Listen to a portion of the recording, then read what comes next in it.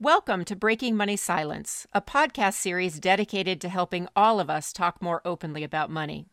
Each show features a special guest who will share with you one of their favorite money myths. Then together, we will discuss how to bust that myth wide open. My name is Kathleen Burns Kingsbury, and I'm your host. My company, KBK Wealth Connection, is committed to helping women, couples, families, and their financial teams shatter money taboos and learn how to effectively talk about money. Each week, I am joined by a wonderful guest. Today, her name is Ellen Rogan. And let me tell you a little bit about Ellen before we dive into her money myth. Ellen Rogan is a CPA and a CFP. She's also the author of a New York Times bestseller, Picture Your Prosperity, Smart Money Moves to Turn Your Vision into Reality. She's the president of a wealth management firm outside of Chicago, and her accolades go on and on. She's appeared on PBS Nightly Business Report, CNBC, local TV shows in Chicago. She's certainly presented at a variety of conferences. She's presented at TEDx and been interviewed by NPR. Her work has been quoted in national publications, anywhere from the New York Times to Money, Time.com, Forbes.com, the Huffington Post, U.S. News, and World Report. And what I especially appreciate about Ellen is that she is comfortable talking about the power of compound interest, which I can always use an update on, as well as the power of belief. So welcome, Ellen, to the show. Oh, I'm so happy to be here. Thank you. Yeah, I'm thrilled to have you. And why don't you tell our listeners what your money myth is that you'd like to bust wide open today? Yeah, so my money myth is that money can't buy you happiness. And I know that sounds weird, but money can't buy you happiness. I think that's a myth. Well, and what's interesting is it's such a popular myth, so I'm really glad that you picked that one. Now, tell me a little bit, what motivated you out of all the money myths I'm sure you hear in your office in your job as a financial planner to pick that one? Yeah, so there was some very interesting research that was done about happiness levels and money, and it was actually done at Stanford. And what they found is that money can buy you happiness if you use it to help others. Really? Excellent. So is there a certain amount of money or? Well, there's popular research out there that if you get past a certain amount of money, I think it's like $72,000 of income, that a little bit more money doesn't make you happier. Mm-hmm. But then again, what they've done, they did research and they gave people money to actually, some people they were told to give it away, and some people they were told to use it on themselves, and then they ranked their happiness levels. And so, what happens is when we are using our money to support whatever other people in our lives, people that we know, people at charities that we feel are important, it actually boosts our happiness levels. And there was also some really interesting research about something called subjective wealth, which basically says that when you make charitable contributions, you process it in your brain that makes you feel actually wealthier, which is a little counterintuitive because you're giving money away, but it makes you feel wealthier. And they found that giving $500 away gives you the same kind of buzz as it would getting a $10,000 raise. I love that. So it probably is processed in a different part of your brain when you're giving versus when you're spending on yourself. I imagine you would know more than me based on your background in terms of that. I'll have to look into the research, but that's fascinating to me. So when you say to people, when you say to clients or you say to your friends or even you say to yourself, money can't buy happiness, tell me a little bit as to why you think people believe that it buys happiness and how that money myth might get in the way. Yeah, well, there's all sorts of stuff that people have around having more money. So if someone has this actually core belief that money cannot buy you happiness, and it almost has some impact in terms of them feeling like there's something not okay about having money too, right? That if there's something dirty about it, or all those axioms, is that the right word, or phrases that we were brought up hearing about, like, money can't buy you happiness. Money doesn't grow on trees. Filthy money, dirty money. Yes. There's like this icky thing that some people internalize. They might not even realize it consciously, but they have around money. And some people, if they're very spiritual in their lives or feel like, oh, I'm beyond thinking that money is a good thing, from a practical standpoint, you think about the good work that can be done in the world and to causes that are important.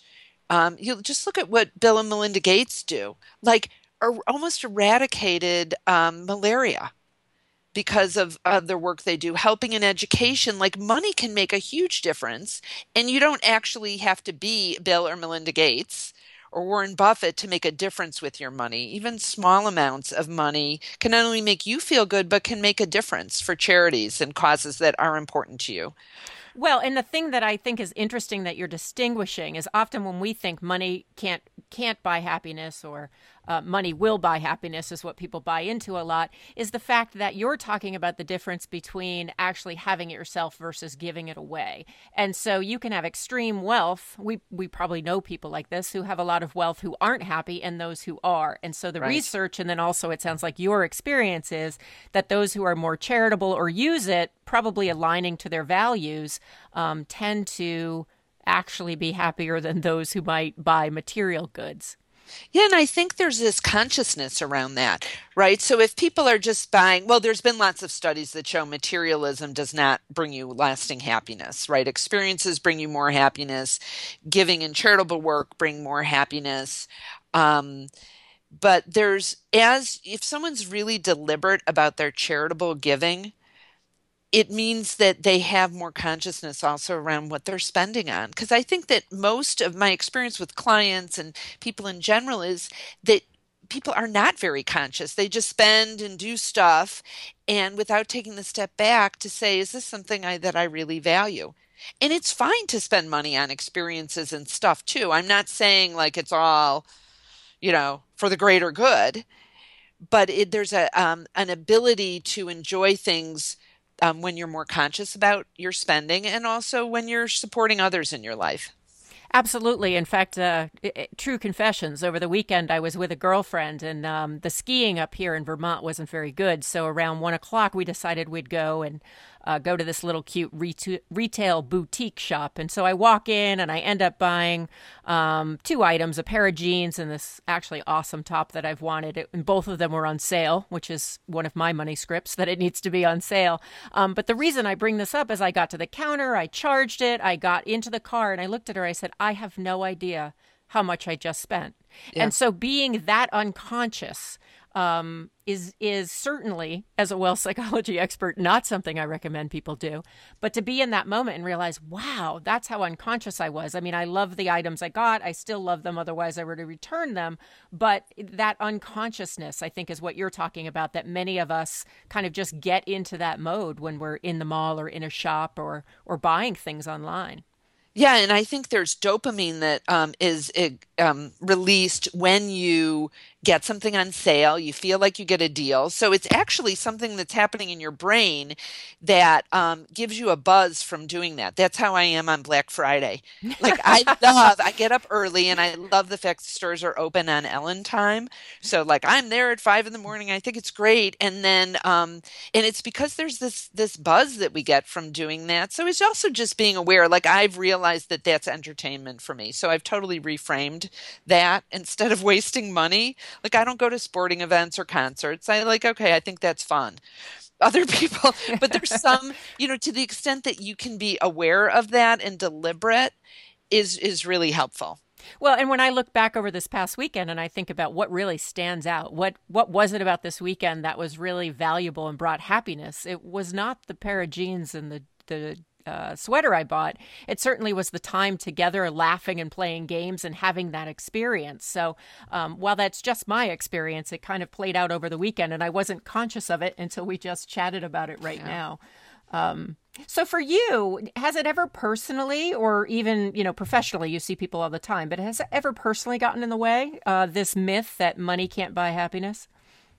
I would say I would use it as like busting that myth I think has been a big prosperity driver. So I believe, and have seen this from experience and have people anecdotally tell me this, that when you give more, and I mean charitable dollars, things flow back to you. And I relate this back to, I think back in 2008 when people had this big grip on their money. They were people, everyone was so scared they wouldn't have enough. And you can't see me now because this is radio or recording, but I'm making a fist right now, like clenching on so tightly to what people, to what people had. And when people were in that place of, I'm not going to be okay, I don't have enough, just at the time when charities needed more money, holding on is a very kind of scarcity focused negative way to think about things. And when you can loosen your grip on money and use it to help others, it's kind of like metaphorically and I think energetically, I'm opening my palms now, like I'm out there helping people. It allows money to flow back.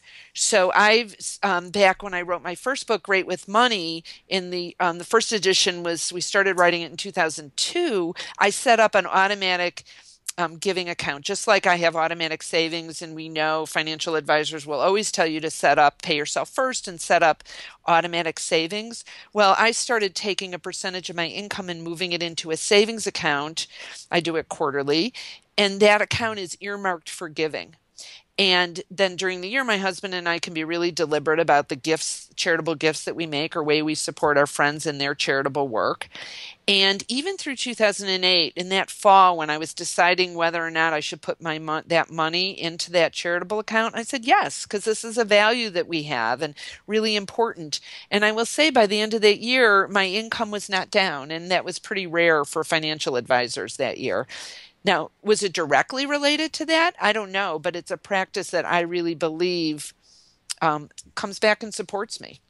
It's so fascinating because you read about all this stuff, and certainly your book I highly recommend, but you read about, when you give, you get more and all that type of thing. And it's not until, at least from my experience has been, it's not until you actually experience it. And I've had clients who have experienced this. I've experienced it, something very similar to what you're talking about, that if you are allowing yourself to give and to be aligned with your values, then what ends up happening is you actually, at least business-wise, I've ended up being much more profitable, when the fear is always that you're going to run out of money. Right. Now, money can't buy happiness. We've talked about how that is a myth, and how it potentially could get in the way. But how can it serve you? Is there any way in which this myth can serve people? Oh, sure.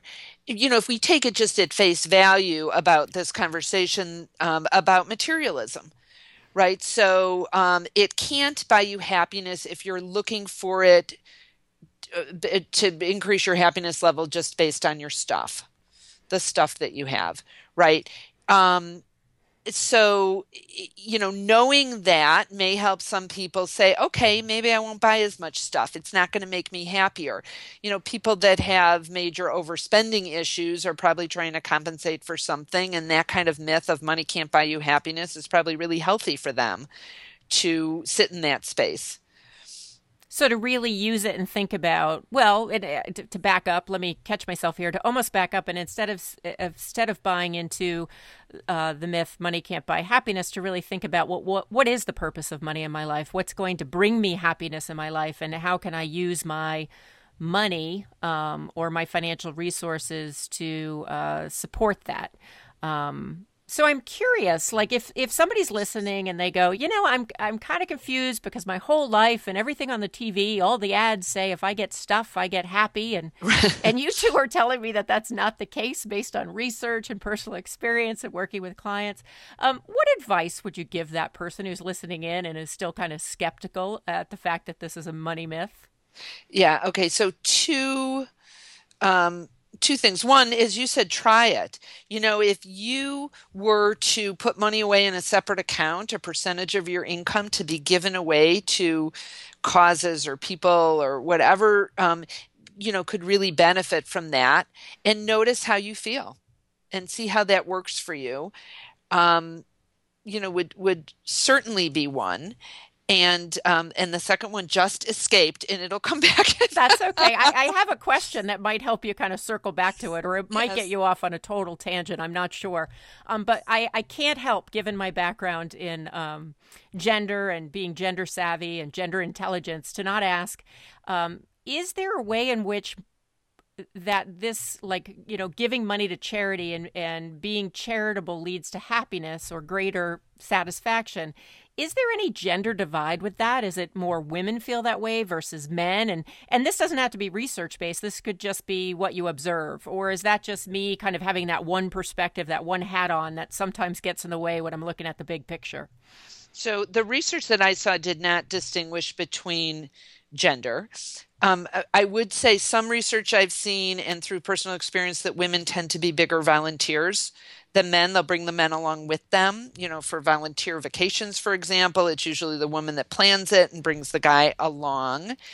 Um, I will say that some of the work that I'm really passionate about is for women to really be so standing in their power around money and so past the conversation of, am I going to be okay? Of course, you want to get that question answered. But what I see women being able to do is make a huge difference in the world with their money. I mean, some of the research, which I know is in terms of when women have money, they use it to support their families and their communities. They see this with microloans. Yes. Yep. Right, where guys, in general, so I'm not stereotyping, but I am, use it for liquor and women and stuff that is more them focused in other parts of the world and probably here in the United States too, and women don't. And so I get really excited about this conversation personally for women because as there's $25 trillion that's going to be transferring to women in our country in the next 20 years, and if even 10% of that money was used for positive change, the world will look different. I mean, every child on the planet could be educated, every person fed, money for research for autism, Alzheimer's, and breast cancer could increase 1,000-fold. I mean, we have the opportunity to really make a difference, and imagine how good we'll all feel then.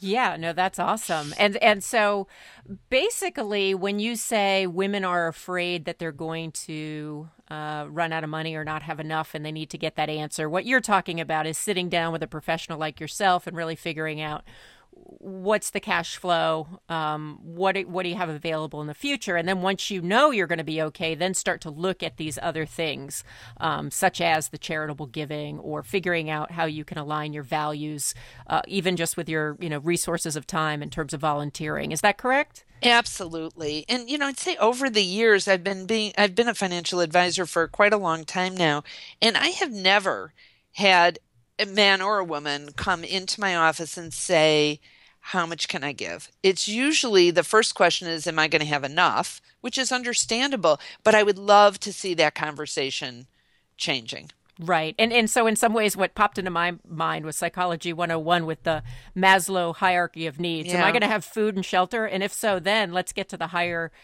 stuff. And what you're talking about is really helping people get to that higher place and being more prosperity focused. So tell the listeners a little bit about your book and a little bit about the nice offer that you made prior to us starting this interview for the listeners. Sure. So, my book that came out in January of last year called Picture Your Prosperity, Smart Money Moves to Turn Your Vision into Reality, is really a look at how to combine your vision of what you so desire to have in your life with practical strategies to get there. And we walk people through creating a visual financial plan. People have really loved this. It's fun. Lisa, my co-author, and I think we're funny. So we tried to write a less granular, more easy to absorb, but really helpful personal financial book. And people are liking it. It hit the New York Times bestseller list Which is last. awesome. Just Yeah. as an author, I just admire that so much. That's really great. Thanks. And so for the listeners, for you that some of these concepts sound interesting, I really wanted to provide some free resources for you. So if you go to ellenrogin.com/goodies, so that's ELLENROGIN .com/goodies, I have two prosperity meditations for you. It's a way to start to work on your subconscious a little bit, relax around money, and then also a special report, How to Raise Money Smart Children, which may be of interest to some of you. So all that, there's no fee or anything for you. I just wanted to provide some extra resources. That's great. And just know, if you are listening to this podcast, chances are you can look down in the description and that link will be right there to make it really easy for you. We'll put a link to Ellen's book and also a link to these free resources.